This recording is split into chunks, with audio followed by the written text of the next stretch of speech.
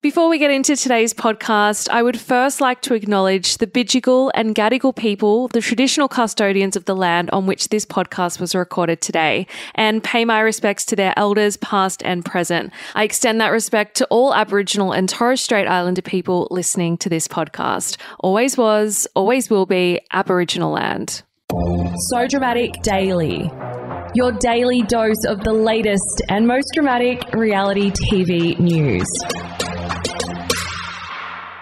Welcome to So Dramatic Daily. I'm Megan Pistetto. Coming up today, Kyle Sandilands has revealed that he and Tegan Canaston copped an insane $130,000 worth of wedding gifts. Farmer What's a Wife's David and Emily reveal the secret pact they had after the finale. And Married at First Sight's Bronte Schofield reveals even more scalding hot tea in her first Instagram Q&A. So much drama, so little time. Let's get into the show. Kyle Sandilands has revealed that he and wife Tegan Canaston received a shit ton of wedding gifts totaling a whopping $130,000. The shock jock and his partner wed in a lavish Sydney ceremony on April 29. In the lead up to the celebrations, the Kyle and Jackie O show host confessed that the star-studded affair cost $1 million. So it does seem kind of fitting that the presents weren't cheap either. During his radio show this week, Kyle detailed his gifts, which included a free performance by Australian Idol winner Guy Sebastian, which Kyle said is valued at over $100,000. On top of the gig, Guy and his wife Jules also gifted the newlyweds some Waterford crystal glasses, which are worth $1,500. The Today Show's Carl Stefanovic also brought crystal champagne flutes valued between $3,000 and $4,000. Meanwhile, controversial former nightclub owner John Ibrahim gave Kyle an envelope containing a cool $10,000 inside. However, the newly minted husband said his co-host Jackie O Henderson's gift was up there among his faves, matching Louis Vuitton luggage personalised with Kyle and Tegan's initials. They retail for $4,000. Looking at the photos from the wedding, I must admit, I did have a bit of FOMO, but I think I'm kind of relieved that I wasn't invited now because I definitely would have been left broke after buying a wedding gift. Farmer What's a Wife's Farmer David and Emily have revealed the secret pact they had with their local community after the finale. After filming Wrapped in December last year, the couple confessed that the apple farmers community in Pozieres, Queensland, promised to keep their relationship a secret so that Emily could move to the farm and also live a normal life being involved in the community. Because in order for Emily to find a career, she works in education, in the town, the couple had to obviously let the community in on their relationship. David explained to 7 Life, moving to the farm obviously meant that Emily had to be somewhat involved in the community on the work front. But there's been a really positive understanding from our local community about what the process is. The locals were great at keeping the relationship a bit quiet. Everyone that we're involved with or know that has obviously found out has been really good about it. So it's meant that Emily can feel relaxed going back to work, which made the whole transition smoother for the both of us, I think. Now, Emily revealed that she was now working full-time at a primary school near David's farm.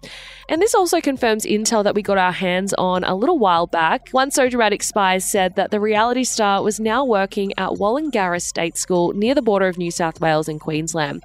However, this isn't Emily's only gig in the town. She's also teaching night classes at a dance studio. The couple also dished about what happened once the cameras stopped rolling. So after David made his final decision, Emily returned home to Brisbane whilst he continued to work on the farm.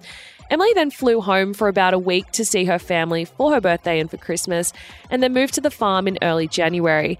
When asked what the future holds, David confessed that the pair are really happy together. He said, "At the moment, we're really happy and we really found our groove here on the farm. So no major announcements yet.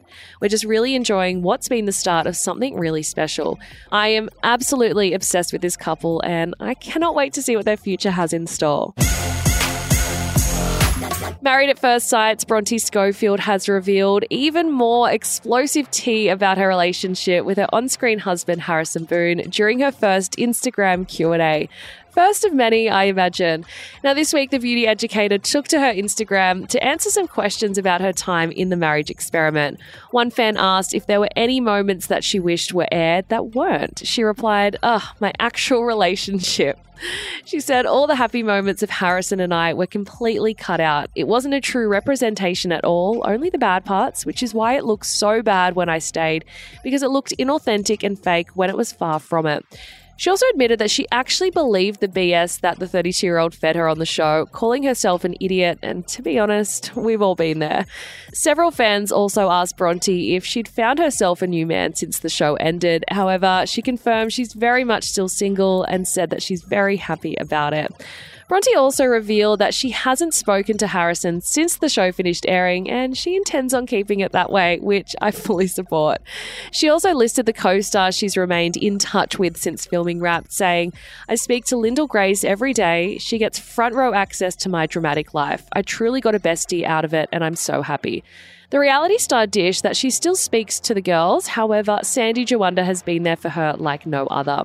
Now, things haven't exactly been rosy for Bronte since the show ended. She admitted that she's been struggling mentally since filming Wrapped due to the bullying she received online.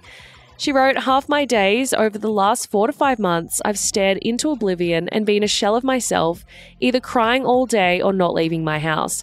I don't think anyone understands how bad the bullying got. I want to be as real as I can, but I had some help." Bronte also told her followers that she was terrified to speak her truth after copying such hateful messages online. However, she credits the So Dramatic podcast for giving her a platform to share her side of the story. "Girl, we loved having you." She wrote, "I sat back and waited until I felt ready to speak. I've done one podcast, that's it. I wasn't ready to share, but when I was finally ready, I was real, raw, and honest. I didn't do it to prove anything to anyone or change anyone's mind about me. I just didn't want anyone running my narrative." During the Q&A, Bronte also gave some advice to anyone considering applying for the marriage experiment in the future. She said, "Trust your gut. No matter what anyone else says, no matter what you feel, your gut never lies. Stay true to your values and don't let anyone walk all over you. If it seems off, it generally is. Be prepared for anything. There is nothing I can say to make anyone prepared, as everyone's journey is different, but take it from me. If you love your life and are happy with who you are, love will eventually find you. You don't need to risk it for the 5% chance of finding someone on TV." The reality star was also asked to share her favourite piece of advice she's ever been given, which is treat others how you wish to be treated yourself. "I used to lash out at anyone who didn't agree with me or who said things just to hurt me. But this all comes down to projection.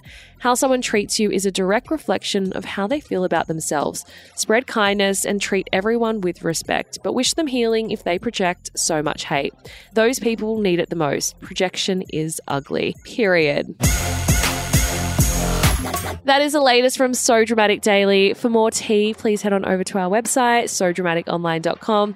And you can also find us on TikTok, Twitter, Instagram, Facebook at So Dramatic Online if you want to keep up to date with the latest throughout the day.